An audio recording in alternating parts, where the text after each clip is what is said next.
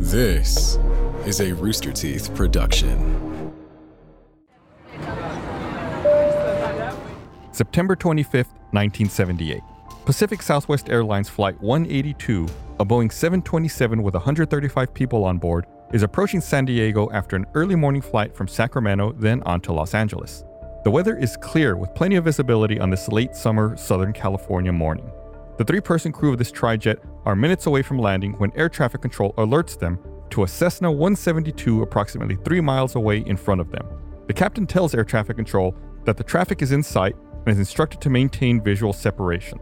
80 seconds later, the 727 collides with the Cessna, sending both planes careening out of control to the ground below into the North Park neighborhood of San Diego. The crash kills everyone on board both planes, destroys 22 homes, kills 7 people on the ground, and injures 9 others. How did these planes collide if the PSA captain had the Cessna in sight? Could air traffic control have done more to intervene? What prevents this kind of thing from happening today? Find out on this episode of Black Box Down.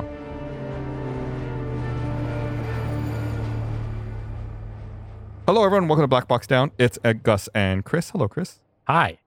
It's been a crazy day. It's been a busy morning. We've had a lot going on. We had the power go out at our studio, and then we were recording a big part of a finale for our campaign for Tales from Stinky Dragon podcast. We've got all kinds of things going on, but most importantly, right now, we have Black Box Down going on. Yeah. And that sounds crazy for the intro. Yeah, it's unbelievable. Have you been to San Diego, Chris? Yeah, once. So I assume you flew in to the airport. A little bit of trivia I learned in researching this incident. The San Diego airport is the busiest single runway airport in the United States. What? Single runway? Yeah, they only have one runway. I've flown in there many times. I had no idea they only had one runway. Yeah. Even here in Austin, we've got 2. Yeah. And it's a busy airspace down there in Southern California. And that's where they slam dunk landing, right? Well, that was San Francisco. Okay. the other San city in California. And this, of course, was a different time we're talking about here, 1978. I've been to San Diego a few times. I tried to map out where these planes ultimately crashed and where they hit the ground. I don't think I've ever been in that neighborhood, but it's really close to a freeway. It's close to Balboa Park, a little east of Balboa Park, if you're familiar with San Diego. We've talked about crashes where they'll crash into houses or, into parts of a city. I don't think we've ever covered one that hit this many homes. I know. It's really crazy. Yeah, it's a lot of people. You said that people, number. and it was really early in the morning. If I remember right, it was like 8 or not. It was around 9 in the morning, if I remember right. So people were probably still home, just starting their day, and they didn't do anything. They're just in their house getting ready for the day, and 7 people died and 9 people were injured as a result of the planes coming down into the neighborhood. That's wild. And we'll probably, if you follow us on Black Box Down Pod, I'm sure we'll have additional images and things. It's actually really haunting. There was I don't know what it was for, but there was a press conference happening nearby where these planes collided. So there were a bunch of reporters and news stations there covering the press conference. So as a result, even though this is 1978, there's photos and there's video footage of the aftermath. Like one of the photographers who was there for the newspaper managed to take 2 photos of the PSA passenger plane as it was on fire and falling to the ground. It's crazy that there are photos of this, considering, the time frame, how difficult how nowadays I think we take photos and video for granted. And the fact that there are actual photos of this is unbelievable to me. It's funny because, we talk about a lot of times how eyewitness accounts aren't always the most accurate because people don't know what they're looking at necessarily. And, they kind of interject their own opinions as far as what happened. So you can't always rely on them. I was watching an interview with one of the NTSB investigators who worked on this crash, worked on this accident. And it was a woman by the name of Wally Funk, very accomplished aviator. You should definitely read up on her if that's your thing. I think she's led a very interesting, very prolific life in aviation. But anyway, she was talking about how, she was dispatched out there and she was, began interviewing the eyewitnesses. And that she said in her experience, talking to the eyewitnesses, you could get the most reliable information from children, from people under 17. Because they were a lot more matter of fact about what they saw, and they didn't have the life experience to color what they saw or to change what they saw. It was very more like, this is what I saw, and she said that there were a lot of kids out there at the time. Yeah, that's talking to the kids, she was able to get what she felt was more reliable information out of them. That's like, it seems counterintuitive. It does, but also when you break it down, you're like, okay, yeah, they're not like trying to like interpret. Right. It's just facts. What did I see? This is what I saw. Yeah. Yeah, and this was actually the deadliest U.S. commercial aviation disaster until American Airlines Flight 191 in Chicago, which is an incident we covered. That's the one where the left engine came off the wing as they were taking off from Chicago and the plane crashed. So this was the deadliest accident for almost a year until that other one. So I did a little bit of reading. I was not very familiar with Pacific Southwest Airlines itself. It was a regional U.S. airline. It was headquartered in San Diego, and it operated from 1949 to, I believe it was 1988. It was the first large discount airline in the United States, and it called itself the world's friendliest airline, and they painted a smile on the nose of all of their airplanes. They called them the PSA grinning birds. Oh. I mean, that's a cool, like, I don't know. Yeah, it kind of vibe. It kind of made the planes look like they had a face. Like they painted the radome, like the very tip of the nose, black, so it looked like a kind of like almost like an animal's like black nose, and the windows look like eyes, and it's got like a big smile under it. They were very customer service oriented. In fact, Southwest Airlines, the founder of Southwest Airlines, took a lot of cues from Pacific Southwest when they started Southwest Airlines and tried to mimic what they were doing when they started Southwest Airlines. So even though PSA is gone, you see a lot of that has held over. A lot of that culture almost got transferred to Southwest Airlines, and Southwest Airlines is known for those things. The PSA started all of that, like the flight attendants telling jokes and the pilots having like a laid back attitude. Like I think one of the pilots who was involved with starting the airline would always wear a Hawaiian shirt whenever he was flying, and like he kind of tried to keep things real casual and fun for the employees and for the passengers. And are they was Southwest still using the Pacific Southwest Airlines computers over the Christmas? Yeah, that's a very relevant joke, a very topical. No, I don't think so. But the Southwest has not had some good headlines here recently. So specifically, this was an early morning. This is like a commuter flight, right? Like they started in Sacramento, flew down to LA, continuing on to San Diego. These are probably people who are and this was an early morning flight. These are people who are going down to work or have business, taking a quick business trip for the day.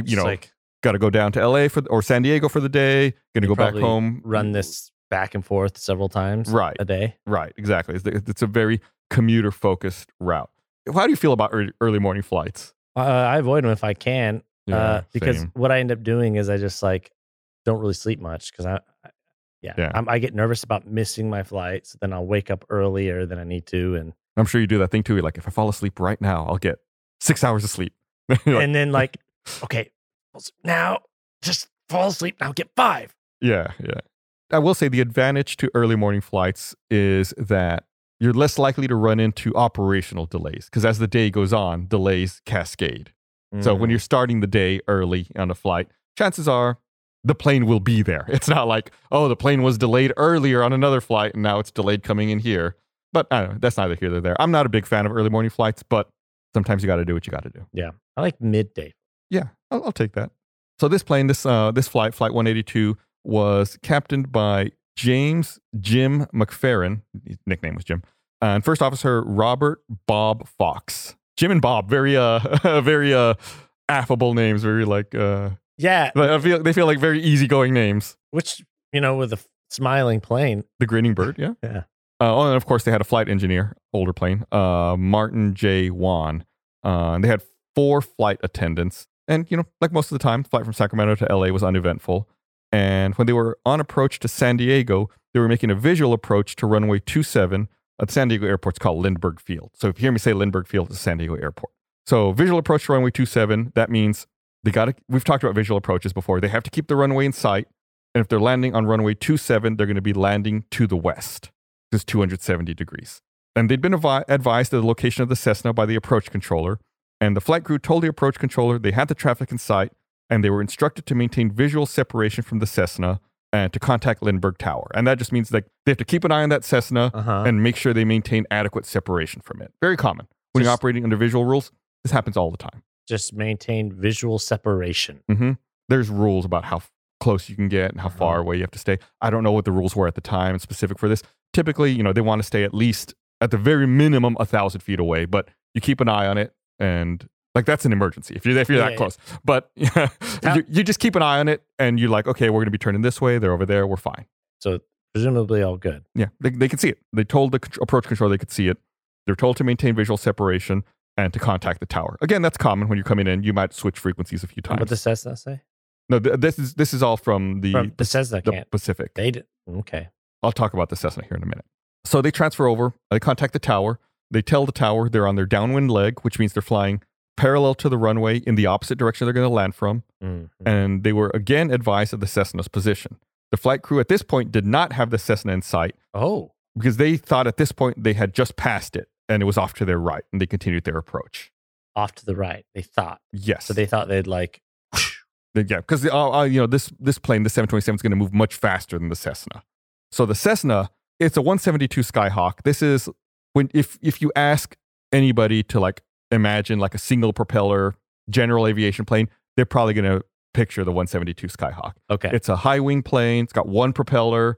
In theory, you can seat 4 people. Realistically, not so much. It's the kind of plane pilots train on. It's the kind of plane I fly, that I've been flying when I've taken my pilot lessons.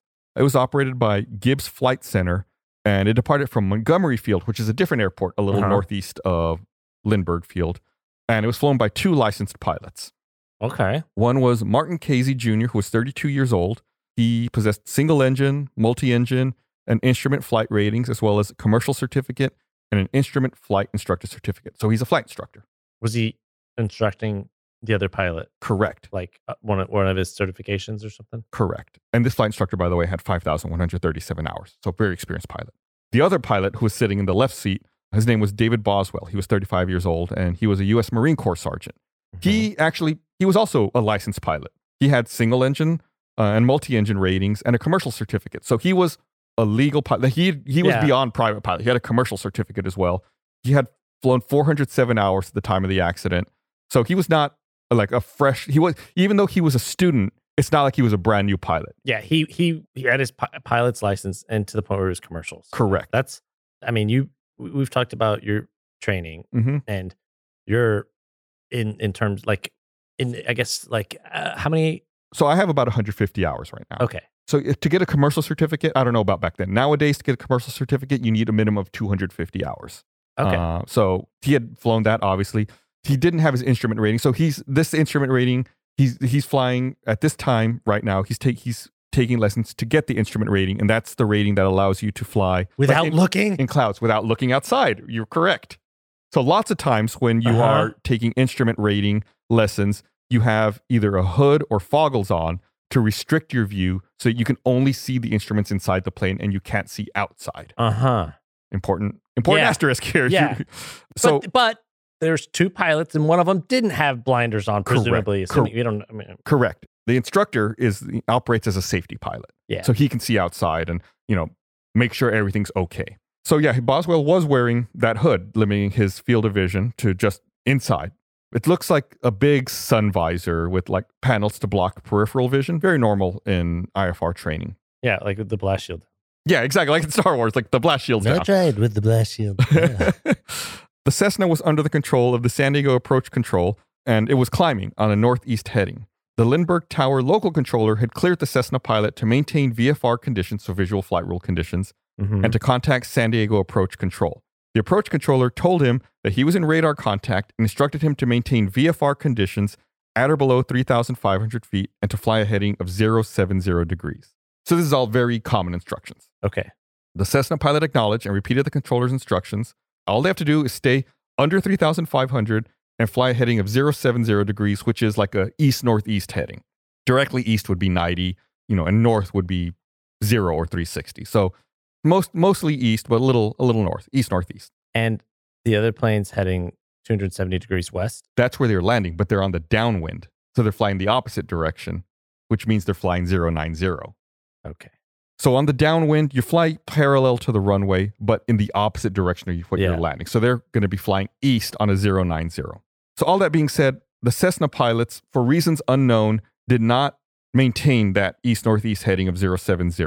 Oh. So after completing a practice instrument approach, they didn't notify ATC of their course change to 090. So even though they were instructed to maintain 070 heading, they drifted a bit and they ended up going 090. So, and which direction was the PSA flight going? Well, they were going 90. Yep, exactly the same heading. So now they're going the exact same heading. Correct. But would that mean, though, that they were like flying the same direction? Yes. It was not a head-on collision. Oh. I guess I can clarify. Since I already said they collided, I can say that now. The PSA flight, they were both heading in the same direction, and the PSA flight overtook the Cessna. Oh. Basically like a rear-ending, like it rear-ending a car. It rear-ended the Cessna. Okay.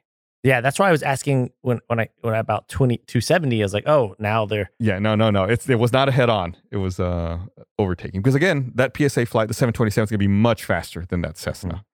So I don't, there's no black box in a Cessna. We don't know what the pilots were saying. We don't know what was going on with their instruments.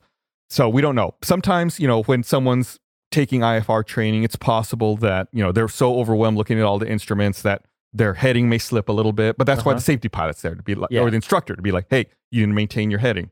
When I'm taking IFR training right now, when I'm taking training, if I go off by like 5 or 10 degrees, my instructor's like slapping me. Like, hey, take a look at your heading, get back on your heading. It's very important. That you maintain the heading you're supposed to get, that you're supposed to be on. It's part of the training. Especially when landing and near airports. Right, near airports when there's lots of traffic. It's very important to maintain that because ATC puts you on these headings anticipating you follow it so that they can move traffic around appropriately.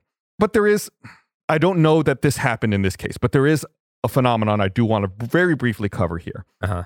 So in a plane like a Cessna 172, you have a compass that sits on like the dashboard, right? Okay. The compass, though, is prone to, how can I say this? It's prone to errors. Because if you think about it, a compass is like a ball floating in a liquid. And when you're in a plane and you're turning or you're banking, it's not exactly stable. Like when you're on the ground and you look at a compass, it's definitely this direction, it's definitely that direction. When you're not touching the ground and you're like you're flying in the air and you, like, let's say you turn north, the compass may lead a little bit or it may lag a little bit. But it still works. It still works. So you don't use the compass for your headings necessarily. There's a separate instrument called like a heading indicator, or sometimes it'll be referred to as an HSI, and that's gyroscopic based. So you use that to maintain your heading. It's one of the instruments. It's like a round instrument it's in the panel. Okay. And that's more reliable than the compass. Because the compass is backup. Well, the compass, it will always be correct. The problem with the heading indicator is that it's prone to what they call gyroscopic precession. And over time, like all the vibration and all the shaking will make it drift a little bit. So what you're supposed to do is when you're in level unaccelerated flight, every 10 to 15 minutes, you just compare the compass to the heading indicator, and you may have to adjust the heading indicator a little bit. Oh. So over time, it could drift. And if you're not constantly checking it to make sure it's correct with the compass, it might read a little off. I don't know that's what happened here, but I'm just saying it's plausible that the heading indicator was a little off. The heading indicator might have been a little off, and then also the compass could possibly be... It could be, if you're like climbing or accelerating, which they were. Yeah, it's not entirely. You can't verify it. So it's just when you're piloting a small Cessna like this, it's just another thing you got to keep in the back of your head. Yeah, and with me specifically, anytime I know I'm coming into the Austin airport or I'm approaching an airport, like I verify that heading indicator over and over because I know because incidents like this, like you want your heading indicator to be as correct as possible to comply with any ATC instructions. Yeah, that all makes sense. Yeah. So I'm just trying to give a little more background about how all of that stuff works. Again, the report doesn't say anything about that. But it's something. It's just something when I was going through this, I was thinking about my own experience. Like, oh man, sometimes the heading indicator gets a little off and you don't know. Some planes, it gets more off than others. Like every system has its own little quirks. But I do believe this Cessna was actually relatively new at the time. Not that excuses anything. Anyway. Like I said a little earlier in the intro, this collision, obviously occurred in midair. It was about 3 miles northeast of Lindbergh Field, and it fell to the ground in the San Diego neighborhood of North Park. And both occupants of the Cessna were killed. Everyone on the Boeing 727 was killed, and 7 people on the ground were also killed, and 9 people were injured. 22 dwellings were damaged or destroyed, and this explosion and fire created a cloud that could be seen for miles. If you talk to people who lived in San Diego at this time, like everyone remembers this. It's like, because you could see it for so far, like everywhere in the city. And I forget what the number was. It was like, I want to say it was like 60 or 70% of all the firefighters in San Diego had to show up to try to control this fire and put it out. Because of the fuel from the plane, or it also catching fire, like all the houses, and all the trees and things that just like everything it collided with along the way just created this huge fire. Since we talked about it, the fact that they were like kind of bumped into each other going the sort of the same direction, that I wonder if that made the debris spread out a further like a greater distance than it would have if they just collided head on, because in a head-on collision, the forces stop each other, right? And then they kind of fall more downward, versus this where they kind of like do and like falling apart. Yeah, well, I'll read the specifics here in a little bit, but the Cessna pretty much fell apart and fell straight down from that point. Flight 182, suffered some substantial damage to the right wing and began, banking and entered a nose down attitude. It was pretty much uncontrollable at that point. So they didn't, it's not like they fell straight down. The plane still did circle for a bit. Before trying to regain control. And the pilots were trying to. It probably was impossible because of the amount of damage that was sustained, but they're still going to try. Yeah. So the flight data recorder for the PSA flight, the outer case was intact. It did have some mechanical damage to the right side section. So what? So it hit. Sorry if you said this or you're going to. They hit whenever the main big plane was descending, right? So, correct. And they went down to 3,500. Well, they were and they were still descending at this point. Yeah. So they collided. I forget the exact altitude they collided at.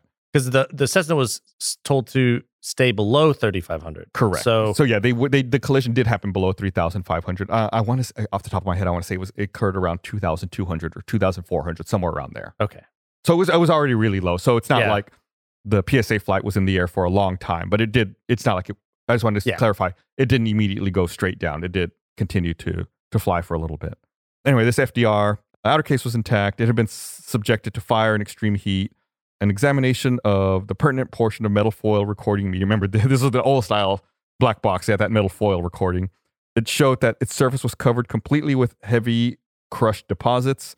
So they had to do repeated chemical and ultrasonic cleanings to remove those deposits to permit the entire record of altitude, airspeed, and magnetic heading to be seen. However, the traces containing the minute marks, vertical acceleration, and radio transmission indications were not visible over the last 4 minutes of flight. So that's just all to say they were able to get a lot of the data off of the flight data recorder, but some of it was unreadable. The last 4 minutes. The last 4 minutes of vertical acceleration, radio transmission indications. So they still did have altitude, indicated airspeed, and magnetic heading. So they still had a good amount of information. But this did create a little bit of a problem because the minute marks were not available for timing the foil movement precisely. So, and then the lack of radio transmission made like syncing the FDR with the CVR a little more difficult, like synchronizing the cockpit voice recorder with the flight data recorder. So it was a little inconvenient. Like they had to work at it to get everything to be read. The cockpit voice recorder was damaged severely. It had been subjected to intense heat. However, they were able to get all of the data off of it without too much trouble. And they transcribed, or in the report, the last 5 minutes are transcribed, and I was able to read through all of that. This episode of Black Box Down is brought to you by HelloFresh. Remember those New Year's goals you promised yourself you'd stick to? Well, HelloFresh is here to help you eat better by delivering fresh ingredients and easy recipes right to your door, taking the hassle out of dinner time. Get HelloFresh and skip that extra trip to the grocery store and the long checkout lines. Spend more time doing the things you love with delicious, chef-crafted recipes delivered right to your doorstep. The day I get my HelloFresh delivery is one of my favorite days of the week. It's a big present. I get to run and unpack and put everything away, look over the recipes I selected, try to figure out which one I'm going to eat that night. It's really, really good. Maybe, I don't know about you, maybe you could listen to a quality podcast while you're preparing your meal. And then when you're done, you get a delicious treat that you made. Feels really satisfying, and it's delicious. So go to HelloFresh.com/BlackBoxDown65. Use code BlackBoxDown65 for 65% off plus free shipping. Again, that's HelloFresh.com/BlackBoxDown65.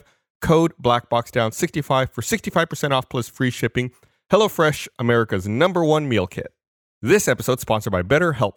When things are going well at work or in my personal life, I feel like it bleeds over to other parts of my life too. I find myself feeling more confident in day-to-day situations, more at ease being myself, and overall just feeling like the best possible version of myself. But sometimes life gets you bogged down. You may feel overwhelmed or like you're not really showing up in the way that you want to. Luckily, working with a therapist can help you get closer to the best version of you, because when you feel empowered, you're more prepared to take on everything life throws at you. Therapy can be a great tool for finding coping skills for anxiety or depression, setting boundaries in your life, or working through a particularly challenging time. If you think of giving therapy a try, BetterHelp is a great option. It's convenient, flexible, affordable, and it's entirely online. All you have to do is fill out a brief questionnaire to get matched with a licensed therapist. You can switch therapists at any time for no additional charge if that's something you want. So if you want to live a more empowered life, therapy can get you there. Visit betterhelp.com/blackboxdown today to get 10% off your first month. That's BetterHelp, HELP.com/blackboxdown. Kick off spring with new gear that's built to last. Our friends at Shady Rays have you covered from the sun to the slopes with premium polarized shades, customizable snow goggles, and much more. Shady Rays is an independent sunglasses company that offers a world-class product that's just as good as any expensive pair I've ever worn. Plus, Shady Rays offers the most insane protection of all eyewear. Every pair of sunglasses is backed by lost and broken replacements. So if you lose or break your pair, even on day one, they'll send you a brand new pair, no questions asked. Shady Rays also provides 10 meals to fight hunger in America with every order. They've donated over 20 million meals to date, so you can look good in your gear and feel good by making an impact. I personally like my Shady Rays. Easy to just throw in my bag. I've got like a little compartment for sunglasses. Take them out if it's sunny when I'm out riding a bike or walking around. It's great. And they're absolutely fantastic. They look good. They feel good. I mean, no complaints at all here. They're absolutely incredible. If you don't love them, you can exchange them for a new pair or return them for free within 30 days. There's no risk when you shop with Shady Rays. Their team always has your back. So just for our listeners, Shady Rays is giving out their best deal of the new year. Go to shadyrays.com, use code BlackBoxDown for 50% off 2 or more pairs of polarized sunglasses. Try for yourself the shades rated 5 stars by over 200,000 people. So, obviously they're going to go back and kind of like create a timeline for everything that happened. So at about 8:16 in the morning, the Cessna, which was operated by Gibbs Flight Center, departed Montgomery Field, California on an instrument training flight. So Montgomery Field is a little northeast of what you would consider the San Diego Airport Lindbergh Field. Since the flight was going to be constructed in visual conditions, there was no flight plan filed and none was required because it's visual. But even though it's visual, but he's training for non-visual? Correct. So the way that normally works is the pilot who's training will wear the visor to simulate instrument training, even though it's visual. And the safety pilot or the instructor will, keep an eye on all the visual stuff. And the instructor will simulate the radio calls, like what the controller would be saying if it was instrument. So it's like you have a conversation with the tower, but you don't click the button. You're just saying it to the guy sitting next to you. And like we're saying here, the flight instructor sat in the right seat and another certificated pilot who was receiving instrument training occupied the left seat. Very common for instrument training. So the Cessna left Montgomery Field and proceeded to Lindbergh Field, where 2 practice ILS approaches to runway 09 were flown. And the reason they had to do that is there were no other instrument approaches in San Diego County at the time. So in order to practice an instrument approach, they had to go to Lindbergh Field. So like here in Austin, even though I'm taking the training, lots of times I'll fly out. You can do it lots of places. I'll fly out to Taylor. I'll fly to Georgetown or San Marcos. Like there's lots of other smaller airports in the area where you can do instrument approaches. But this is the only one. And at the time, Lindbergh Field was the only place that had an instrument approach, so they had to go there to practice. And at the time, the reported wind was calm. Runway 27 was the active runway at Lindbergh, but they flew their practice approaches into runway 9. Shouldn't be a big deal. They're talking to the tower. At about 8:57, the Cessna ended a second approach and began a climb out to the northeast. At 8:59, the Lindbergh Tower local controller cleared the Cessna pilot to maintain VFR conditions and contact San Diego approach control. So they're leaving Lindbergh Field, probably heading back to Montgomery. So they're climbing and leaving the area. At 8:59 and 50 seconds, the Cessna pilot contacted San Diego approach control, stated he was at 1,500 feet and northeast bound. The approach controller told him he was in radar contact and instructed him to maintain VFR conditions at or below 3,500, fly heading of 070. Cessna pilot acknowledged and repeated the controller's instruction. All very common. The Pacific Southwest Airlines flight was a regularly scheduled passenger flight between Sacramento and San Diego with a stop in LA on the way. They departed Los Angeles at 8:34 on an IFR flight plan with 128 passengers and a crew of 7 on board. And the first officer was flying the aircraft at the time. Company personnel familiar with the pilot's voices identified the captain as the person conducting almost all air-to-ground communications. Is very common. Whoever's flying normally just flies, and then the other pilot will handle all the communication. So they've divided their responsibilities. The cockpit voice recorder established the fact that there was a deadheading company pilot who was also sitting in the cockpit as well. So he was just like an extra. Yeah, he wasn't there officially. He was commuting for work, most likely. Remember, San Diego was their headquarters, so he was probably flying down to fly another plane later in the day. I don't know that for a fact. I'm just guessing that. Speculating, I should say. At 8:53 and 19 seconds, Flight 182 reported to the San Diego Approach Control Tower at 11,000 feet, and they were cleared to descend to 7,000 feet. At 8:57, so 4 minutes later, Flight 182 reported it was leaving 9,500 feet for 7,000 feet, and they had the runway in sight. Approach controller cleared the flight for a visual approach on runway 27, and they acknowledge and repeat the approach clearance. So coming in, they're going to be landing on runway 27, so they'll be landing to the west. Shortly after that, at 8:59 and 28 seconds, the approach controller advised Flight 182 there was traffic at 12 o'clock, 1 mile northbound. And 5 seconds later, the flight answered, "We're looking." So when you're told, typically when a pilot's told, traffic at whatever, they'll look for it and they'll say either traffic in sight or looking for that traffic. Yeah. Right. Okay. So looking at 12, and they're referring to the Cessna. So this is actually a separate plane. Oh. So then 11 seconds later, the approach controller advised Flight 182, additional traffic's 12 o'clock, 3 miles just north of the field, northeast bound. A Cessna 172 climbing VFR. This is the Cessna. Yeah. Out of 1,400. And according to the cockpit voice recorder at 8:59 and 50 seconds, the co-pilot responded, "Okay, we've got that other 12.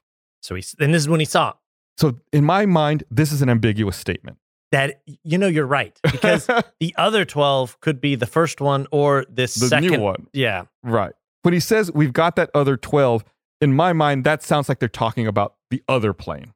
But it's open to interpretation. Yeah. I'll say because that. maybe it's because I was like jumping at it, but to me it sounded like the Cessna at first. Right. We've got that other 12. So we got the other 12. Makes me think they're talking about the third plane. But who knows? At 9 o'clock and 15 seconds, about 15 seconds after instructing the Cessna pilot to maintain VFR at or below 3,500 feet, the approach controller advised Flight 182, traffic's at 12 o'clock, 3 miles out of 1,700. And then at 9 o'clock and 21 seconds, the first officer said, "Got him." And then 1 second later, the captain informed the controller, "Traffic in sight." So this is when they see the Cessna that they end up colliding with. Okay. So I think the previous statement was about some other plane. Now, here, they see, as far as we know, they see the Cessna that they ultimately collide with. Then a few seconds later, at 9 o'clock and 23 seconds, the approach controller cleared Flight 182 to maintain visual separation, contact Lindbergh Tower. And then a few seconds later, they answer, "Okay." And 3 seconds later, the approach controller advised the Cessna pilot there was traffic at 6 o'clock, 2 miles eastbound, PSA jet inbound to Lindbergh, out of 3,200, has you in sight. The Cessna pilot acknowledged 11 Golf Roger. This is a nightmare for me, by the way. If I'm flying a Cessna and I'm told there's a commercial plane at my 6 o'clock, that's directly behind you. It's hard to look back in a plane like this. In a Cessna, it's hard to turn around. Like in a car, you pop over your shoulder and see. It's hard to see behind you in a Cessna. Passenger plane at my 6 o'clock, I'm not happy about that. And so in that situation, though, you would just make sure you follow the instructions. Do exactly what you've been told. You don't need to see it. Right. And there's probably no way you can see it, but they did say the other traffic says they have you in sight. So I'm like, okay, well, at least they see me, Yeah. That kind of thing. At 9 o'clock and 34 seconds, Flight 182 reported to Lindbergh Tower. They were on the downwind leg for landing. So they're flying presumably on about a 090 heading, because if they're on the downwind, they're flying parallel to the runway in the opposite direction of what they're going to land. The tower acknowledged the transmission and informed Flight 182 there was traffic, 12 o'clock, 1 mile, Cessna. So they've closed some distance, and that Cessna is now, previously was 3 miles away, now it's 1 mile away. Did they still see him? This is when they don't see him? So at 9 o'clock and 41 seconds, the first officer calls for 5 degrees of flaps, and the captain asked, "Is that the one we're looking at?" The first officer answered, "Yeah, but I don't see him now." So they lost sight of the Cessna. Mm. According to the cockpit voice recorder, 9 o'clock and 44 seconds, Flight 182 told the local controller, "Okay, we had it there a minute ago," and 6 seconds later, "I think he's passed off to our right." The local controller acknowledges transmission.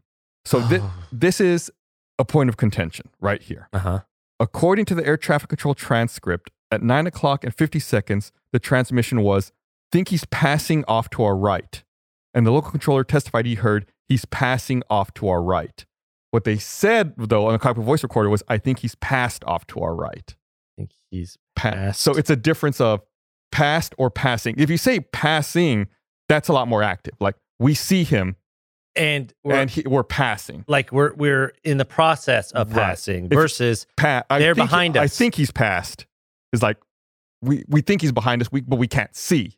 So there's some ambiguity here. Then in the local recordings for the air traffic control, there's like static that's timed just at that second syllable. So that's why it's like, that's why he heard passing, even though the pilots actually said passed. But either way, well, I guess one sounds more active. Yeah, but I guess he's passing. They heard what? Passing? The controller heard, passing. In which case, they would have him in sight. Right. And also, so be able to visually see that they're not going to hit him. Correct. So it's just one of those things, one of those little things that adds up, right? It's not like this is what caused it, but it's just another. It's one of the things. One of the compounding things. Yeah. Stupid static. So they use data from the flight data recorder, cockpit voice recorder, and the ATC transcripts. And they compared it with the Cessna 172 performance data. And they even used some seismological data to reconstruct the probable ground tracks of the two flights and to figure out the time that they impacted the ground.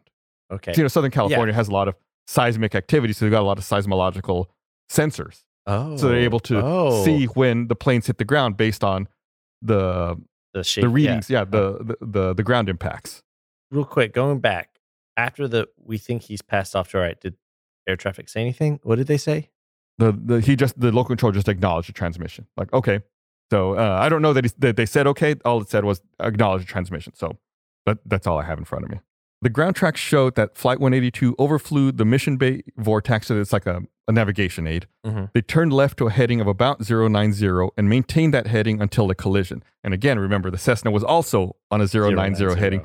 They should have been 070. If they had gone 070, they would have been further north, and the PSA plane would have missed them because they would have been slightly 20 degrees turned to the left. Yeah, it's still pretty close, though. It's still it depends on the timing, but it could be close. But also, I think they only need to maintain like 1,000 feet of separation. Yeah, I guess it's like this had to have been the most perfect bad timing. Yeah, because for them to cross paths exactly at that moment at the exact altitude, right? Yeah, there's a thing. I hear a lot of pilots say this. You're right. Like the timing has to be so precise for two planes to collide. Lots of pilots going down. Lots of pilots will say sky big, plane small. Like it's really improbable to have two planes be in the exact same space at the exact same time because you have 3 dimension of movement. Yeah. Like you're talking about going down. Like one's descending, one's climbing. Then they both happen to be at the same altitude in the same space at the same time. And at the time of the collision, the altitude was at about 2,600 feet. I know you had asked that earlier, so there it is. The track showed Flight 182 flew about 4.2 miles south of Montgomery Field. That's where the Cessna was based out of. And the ground track showed the Cessna turned to the northeast just west of Lindbergh Field and maintained that approximate heading for about 1 minute. Then the Cessna turned right to a heading of about 090 and maintained that approximate heading until the collision. The cockpit voice recorder showed that Flight 182's flight crew continued to discuss the location of the traffic.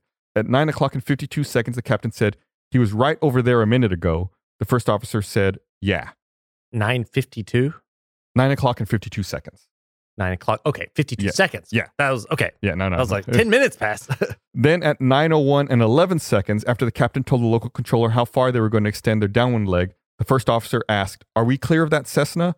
The flight engineer said, supposed to be. The captain said, I guess. And the 4 jump seat occupant said, I hope. Oh my God. That's not the confirmation you want. That's not, no. Then 10 seconds later, at 9:01 and 21 seconds, the captain said, oh yeah, before we turned downwind, I saw him about 1 o'clock, probably behind us now. So they lost sight of him and just don't know at this point. And he's right below them. He's right below, right in front of them and right below them. Right in front of them, below them. and they're going to lower. They're descending and he's climbing. Almost like on top. Yeah. At 9:01 and 31 seconds, the first officer called gear down. And then 7 seconds later, the first officer said, there's one underneath. He's looking at the gear indicators. And then 1 second later, he said, I was looking at that inbound there. Approach control on the ground picked up an automated conflict alert 19 seconds before the collision, but did not relay this information to the aircraft because, according to the approach coordinator, such alerts were commonplace even when no actual conflict existed. So they got these alerts all the time, so they didn't say anything. Oh, but then why have them? Right, exactly. Why have the alert if it's just going to give you false alarms? The NTSB stated, based on all information available to him, he decided the crew of Flight 182 were complying with their visual separation clearance. They were accomplishing an overtake maneuver with the separation parameters of the conflict alert computer, and that, therefore, no conflict existed. So the controller, even though he's getting the alert, he's been told Flight 182 sees the traffic, and they're going to do what they need to do to avoid it. And in his brain, he heard, we're passing. Right. So he maintained sight of them the whole time. Right. Because Flight 182 never told the controller they lost sight of the Cessna. So as far as the approach controller knows, they still see it, and they're doing their job and keeping that separation. Other than when he said, we think. I think that was just internal. Oh. I don't think he ever broadcast that. Let me check. I thought it was... Oh, yeah, you're right. I think he's passed off to our right instead of think he's passing off to our right. The think is an important word because the passing and past, but the think. Yeah, you don't want to hear that. you want to know definitively, yes or no. Yeah. At 9:01 and 47 seconds, the approach controller advised the Cessna pilot of traffic in your vicinity. A PSA jet has you in sight. He's descending for Lindbergh. And this transmission was not acknowledged. The approach controller did not inform Lindbergh Tower of the conflict alert involving Flight 182 and the Cessna because he believed that 182's flight crew had the Cessna in sight. And this was the exact moment when the collision occurred, 9:01 and 47 seconds. That's why no one responded. There was no response because that's when they hit. The two planes collided.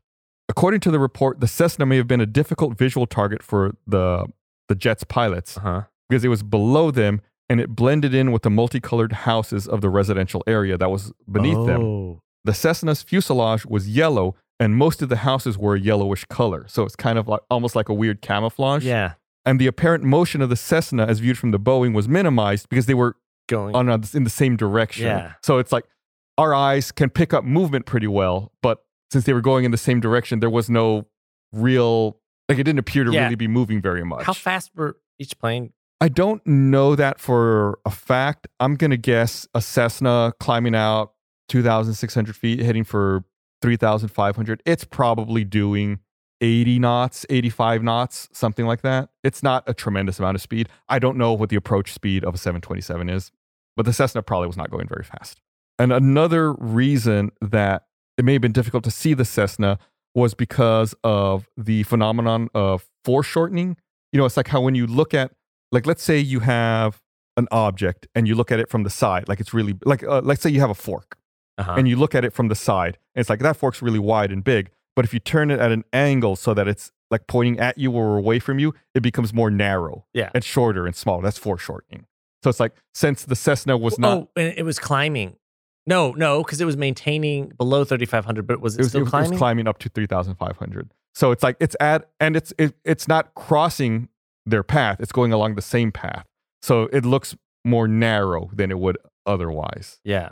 Do you understand what I'm saying? Yeah. Okay. I think so. Forks. Or it's like when in animation, when you like animation's a flat 2D surface and when they want to show like someone's like reaching forward, they'll make like the arm longer like as it reaches into the foreground. Comes forward that's like foreshortening. It's like it gets shorter, but it gets longer. Your brain perceives that. Anyway, so since the Cessna was turned, it didn't have as much of a target for them to see, is what it boils down to. However, that same report in another section said that the white surface of the Cessna's wing could have presented a relatively bright target in the morning sunlight. So it's possible that the sun should have been reflecting off of it and maybe that should have helped them identify it. Probably weren't looking below them. Maybe because not. They thought it was behind them. I don't know. For a while, they thought it was in front of them because they said 3 miles in front, 1 mile, and then they thought they were passing it. So they should have been able to see it for a while there. Actually, somewhere in a little bit, I'm going to talk about, I have a breakdown of when they should have been able to see it. We'll get to that here in a bit. According to the witnesses, both aircraft were proceeding in an easterly direction before the collision. Flight 182 was descending and overtaking the Cessna, which was climbing in a wing level attitude. Just before the impact, Flight 182 banked to the right slightly, and the Cessna pitched nose up and collided with the right wing of Flight 182. The Cessna broke up immediately and exploded, and segments of fragmented wreckage fell from the right wing and empennage of Flight 182. Empennage, of course, is the tail. Flight 182 began a shallow right descending turn, leaving a trail of vapor-like substance from the right wing. A bright orange fire erupted in the vicinity of the right wing and increased in intensity as the aircraft descended.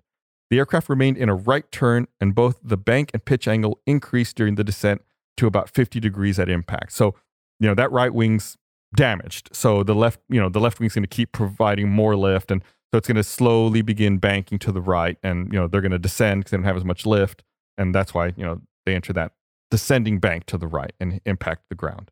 At 9:01 and 47 seconds, a crunching sound was recorded, and disturbances in the aircraft electrical system were detected on an unused radio channel in the cockpit voice recorder. That's why they're able to establish that 9:01 and 47 seconds was the time of collision. Electrical power to the recorder ended at 9:02 and 4 seconds, about 2.5 seconds before the ground impact was recorded on the seismograph. Both aircraft were destroyed by the collision, in-flight and post-impact fires, and of course the impact. No survivors. Terrible, terrible tragedy all around. Flight 182 crashed at a heading of about 200 degrees in a right wing low, nose down attitude. So they had been heading 90 degrees initially. 200 is, 180 would be south. So then 200 is like just a little west of south. So south-southwest. Okay. The Cessna 172 was damaged extensively by the collision and fell to the ground in several pieces.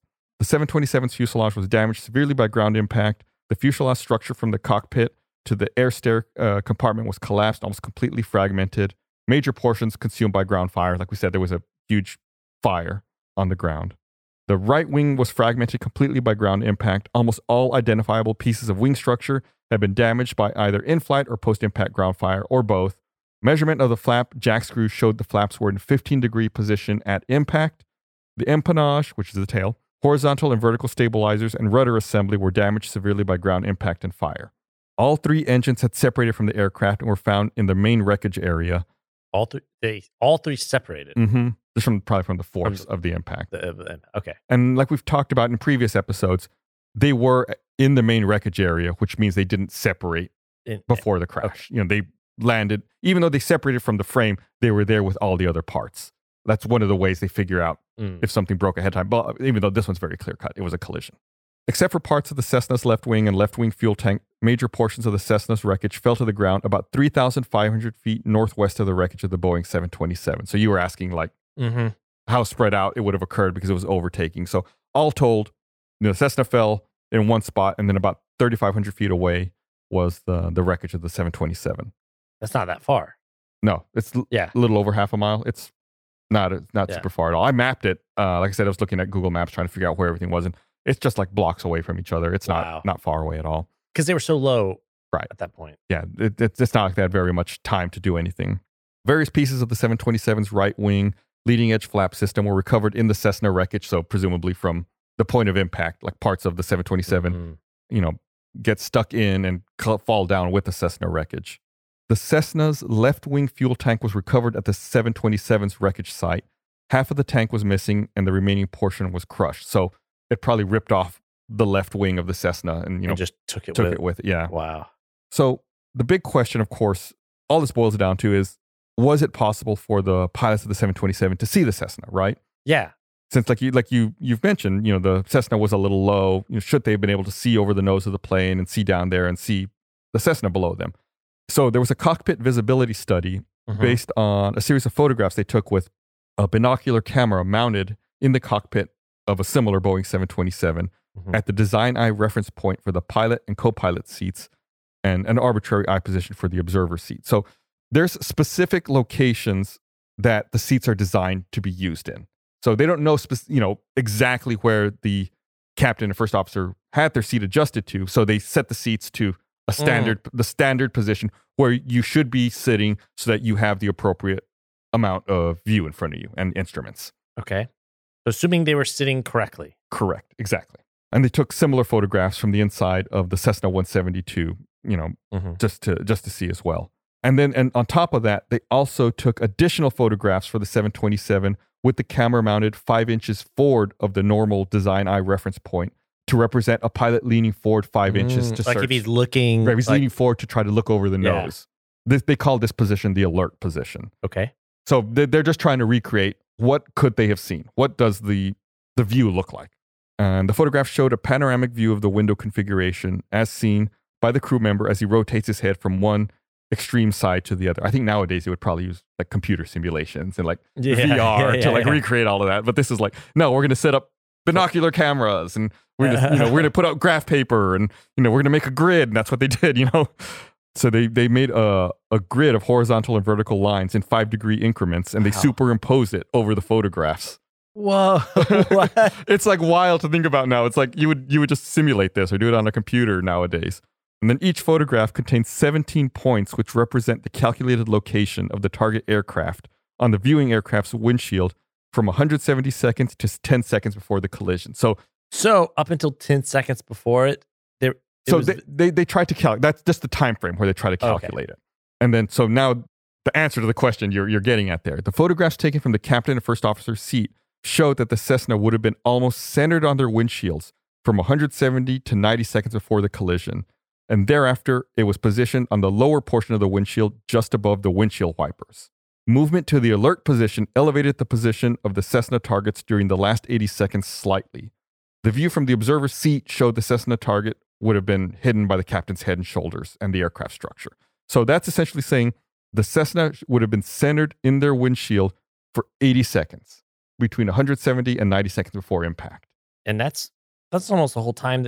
That's plenty of time. Because they they called out, we see the Cessna. They were alerted at the Cessna 8:59. Then they said they found it at 9. Then at 9:41, they lose it. Right. So at 9:01 and 47 seconds is impact time. So let's work back from that. So for 90 seconds before that, that would be 9 o'clock and 17 seconds. Mm-hmm. And then 80 seconds before that. So between 80 seconds before that, leading up to 9 o'clock and 17 seconds, they should have been able to see it. Right center in their windshield. Yeah. And then after that, they could still see it. It was just lower right above their windshield wipers. But it was there. It was there. And then, if they moved up to the alert position, they could still see it for the last 80 seconds slightly. So when they said we think he's passed off to our right, it was not correct. Yeah, he was still straight in front of them. Mm-hmm. And again, like we talked about, the Cessna was kind of like this orangish yellow color, kind of looked like the houses below. Yeah. It was flying in the same direction, so it didn't have any really apparent movement. That's crazy. But the amount of time from seeing it to it disappearing was, for them to lose it, was like nothing. Yeah, it's real quick. They probably both looked down at their instruments to do something and then looked back up and like, where did it go? Yeah. We don't know specifically what they were looking at, where their head was positioned, but it should have been there. And I know it sounds improbable. Like, how can they not see it? How can they lose it? It's hard to see planes sometimes. Even when I'm flying sometimes, it'd be like, there's a Boeing 737 3 miles off to your right. I'm like, I don't see anything over there. Like, okay, I'm looking. And Cessnas are way smaller. Yeah. Way smaller. Yeah. It's like, it makes me nervous sometimes. I'm like, I don't see it. Where is it? But at least nowadays, we'll get to the nowadays part in a bit. But nowadays, it's much safer for a variety of reasons. And we're going to talk about that here in a bit. All right. So it's about time to talk about the conclusions, right? What are the findings from all of this? And the first one I'm going to cover here is the Cessna was operating in an area where air traffic control was being exercised, and its pilot was required to either comply with ATC instructions to maintain the 070 heading or to advise the controller if he was unable to do so. And the Cessna pilot failed to maintain the assigned heading contained in his ATC instruction. And we don't know what happened there. They were at 070, they ended up at 090, and ATC didn't correct them. But did they know? I guess they saw it on the radar? Yeah, ATC would have seen it. Remember the collision alert starts popping up? Yeah, so they could... Yeah, air traffic control should have, in my mind, air traffic control should have been like, hey, what's going on with the heading? And then also should have told the other plane. So it's like everyone messed up. There were lots of mess ups. Yeah, they all messed up in the perfectly wrong way. Right. And the other plane, remember, never told anyone they couldn't see the Cessna anymore. They couldn't see it, yeah. As far as air traffic control knew, the PSA pilots had saw the Cessna the whole time. They kept saying, they assumed they had passed it. When they hadn't. Right. The cockpit visibility study shows that if the eyes of the Boeing 727 pilot was located at the aircraft's design eye reference point, the Cessna target would have been visible. 2 separate air traffic control facilities were controlling traffic in the same airspace. We talked about that. Getting handed off from approach to tower. That's very common. That happens. You come in here to Austin, you'll talk to approach, then you get handed off to final approach, then you get handed off to the tower. So coming into land in Austin, you can expect you're going to talk to 3 different people before you land. So that's not uncommon. The approach controller did not instruct Flight 182 to maintain 4,000 feet until clear of the Montgomery Field Airport traffic area in accordance with established procedures. So the approach controller should have told 182 to stay at above 4,000 feet. Because remember, he kept telling the Cessna to stay at or below 3,500. That's like the emergency. That should be like your emergency buffer there. Mm-hmm. But they didn't. They didn't tell Flight 182 to maintain 4,000 feet. Yeah. That's kind of a big one. Yeah. Especially since it was visible on the radar that they weren't in the right heading. Right. And just in general, there might be other traffic because I don't know what the airspace around San Diego was at the time. And I don't know how the laws have changed over the last almost 50 or 45 years, right? Nowadays, if you're, let's say, if you're around San Diego, you have to have an active transponder so they can see you on radar. But at some smaller airports nowadays, you don't need to have that transponder, so you might not show up on radar. So that's why you have rules like this. Like, there might be traffic without a transponder going into Montgomery Field, so keep the lower altitudes clear in case there's a plane we don't see on our radar there. Okay. It's very complicated. I'm not going to get into all the detail of that, but just kind of a broad explanation of things that are possible to happen. The issuance and acceptance of the maintained visual separation clearance made the flight crew of 182 responsible for seeing and avoiding the Cessna. Ultimately, they were told to maintain visual separation. It was on them to see and avoid, and they lost sight of the Cessna and didn't tell anyone. Mm-hmm. So and that's the next one. The flight crew of Flight 182 lost sight of the Cessna and did not clearly inform controller personnel of that fact. The tower local controller advised Flight 182 that a Cessna was at 12 o'clock, 1 mile. The flight crew comments to the local controller indicated to him that they had passed or were passing the Cessna. The approach controller received a conflict alert on Flight 182 and the Cessna at 9:01 and 28 seconds.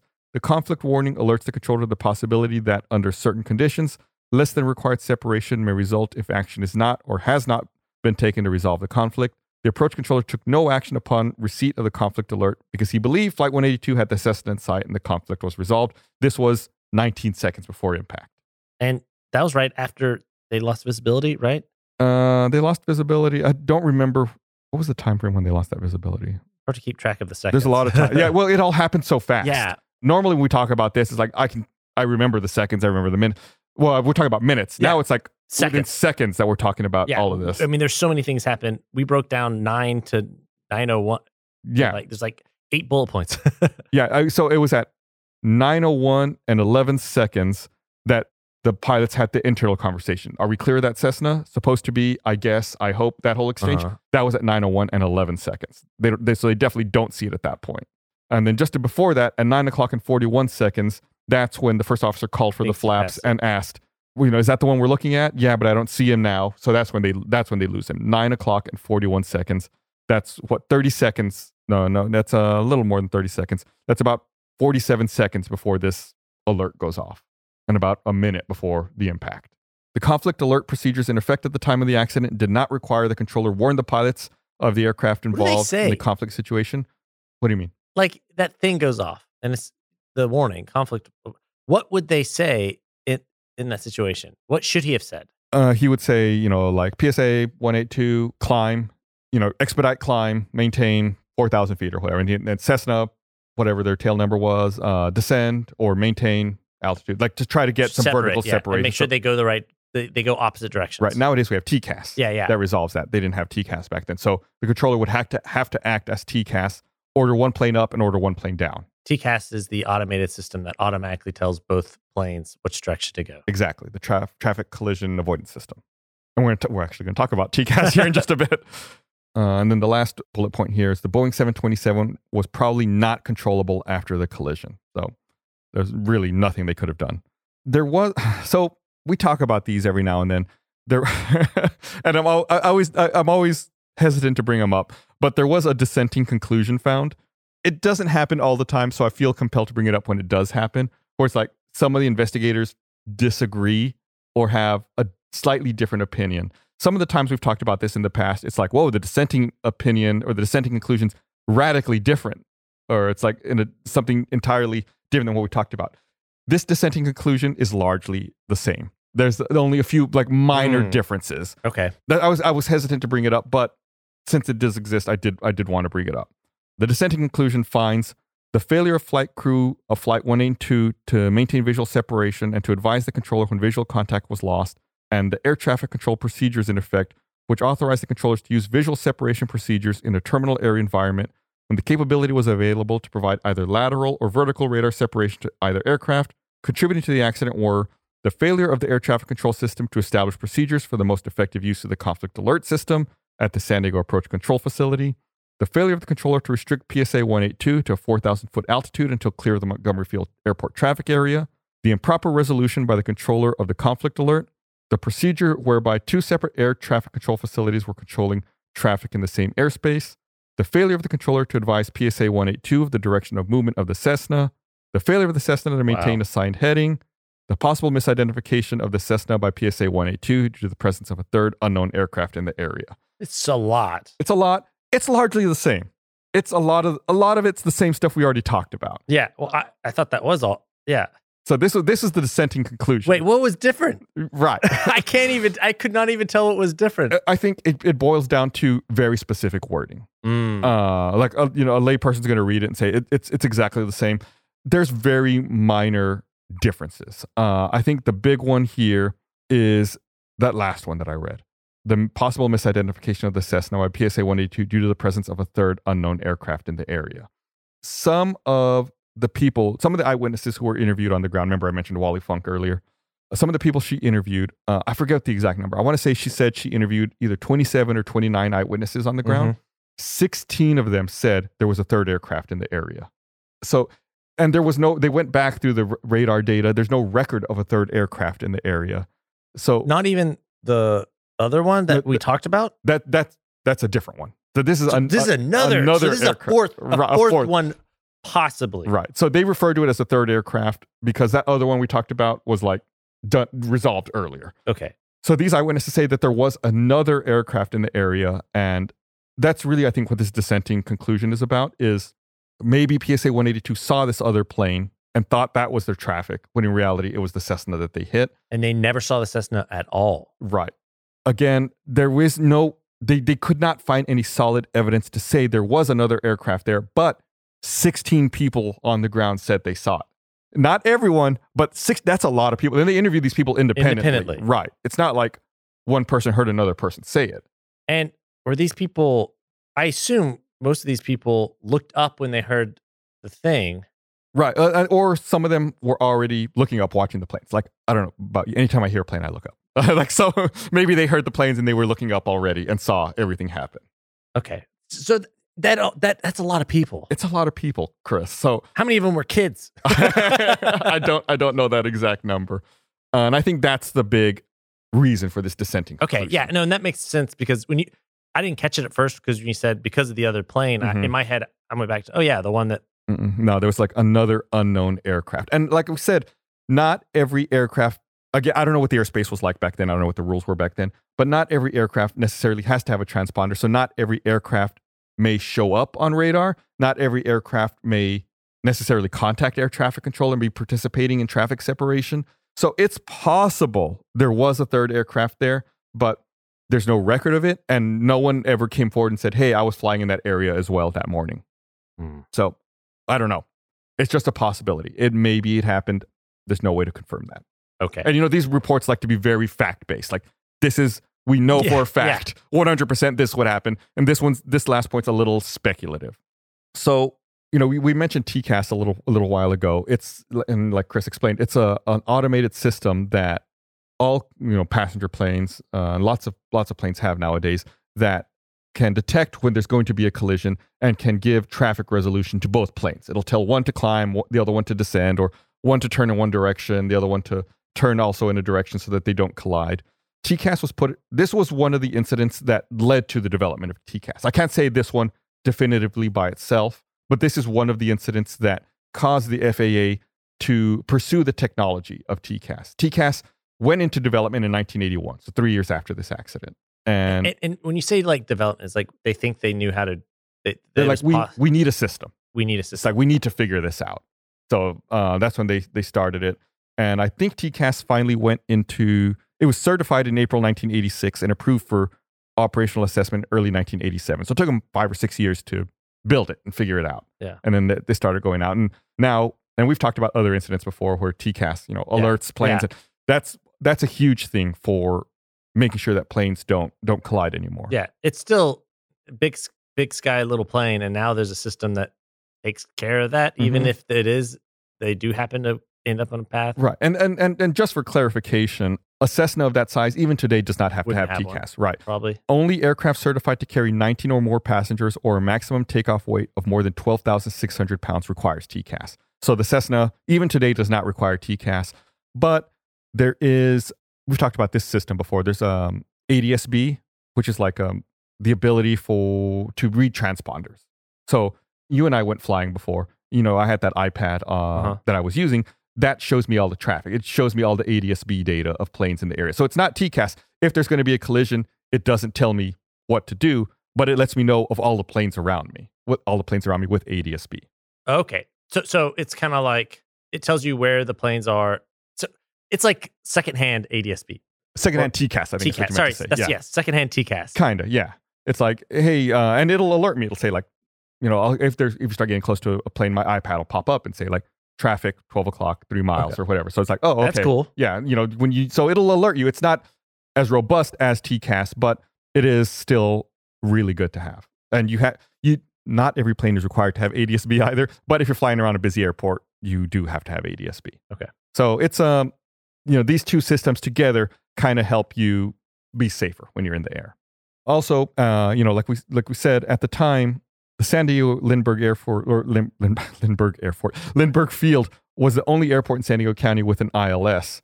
Right after this accident, the FAA installed systems at Montgomery Field, a McClellan Palomar Airport, as well as a localizer at Gillespie Field. That way, planes could practice instrument approaches at those smaller airports and didn't have to come into San Diego anymore. Like I said, here in Austin, there's tons of small airports in the area where you can practice them. You don't have to go to Austin Bergstrom to do it, because why would you do that? That's where all the big planes are. You don't want to have another incident like this. You go out to a small airport that just has general aviation practice traffic. It there and then get better and then try the bigger airports. Right. And, after this incident, there were changes. There were some technical changes made to the airspace around the Lindbergh Airport. They made it a Class Bravo airspace, which I think we had an episode where we talked about the different classes of airspace. Bravo is a very busy airport. So it provides more robust control. It requires more technology. If you're flying into a Bravo, you need to have ADS-B, you need to have a radio, it's a lot more strict. And this accident also led to, we've talked about this before as well in previous episodes, this accident led to the sterile cockpit rules that planes have to adhere to, where if you're below 10,000 feet, the only thing pilots can talk about is things related to operating the airplane, the landing or the takeoff. What else were they talking about? They were telling stories. Remember, there was that other pilot who was deadheading in the cockpit. We didn't get into the transcript, but if you read the transcript for this crash, they're like telling stories or just chatting to each other about stuff that's going on. There's a lot of unnecessary conversation happening, which is distracting them from flying the plane and looking outside and seeing traffic and everything that needs to get done. Okay, yeah, because it's like, I don't remember this. We didn't get into all of those details, but now whenever pilots are below 10,000 feet, the only things they're legally allowed to talk about is like, it has to be directly related to the flight and directly related to what's happening right now. That way they stay alert and focused on what's going on. And if you remember when we flew in the small Cessna, I even told you, hey, when we're taking off and landing, don't talk to me unless you're pointing out traffic. I think that's the gist of what I told you at the time. Like, when we're taxi, takeoff, and landing, I need to focus on what's going on here. And then once we're at cruising altitude, it's fine. But yeah, that's it. PSA 182, awful accident. But I mean, it led to some very fundamental changes that have made things way safer nowadays. It sounds we kind of take for granted. Yeah. And like I said, it's amazing in general that any photos of this accident exist. We'll post those on social media. If you give us a follow on at Black Box Down Pod on Facebook, Instagram, and Twitter, you can see that. I'll see if I can find some of the aerial photos of the neighborhood where it crashed. I'll see if I can find like a Google Maps and kind of like give you some reference as to where it happened in San Diego. But yeah, that's it. This is our final episode for this batch of episodes. We're gonna be back in 2 weeks with a supplemental episode we got to take a little break to, write up our next batch of episodes. So there's no new episode next week, but the week after that, we'll be back with a supplemental episode, hopefully to keep everyone entertained.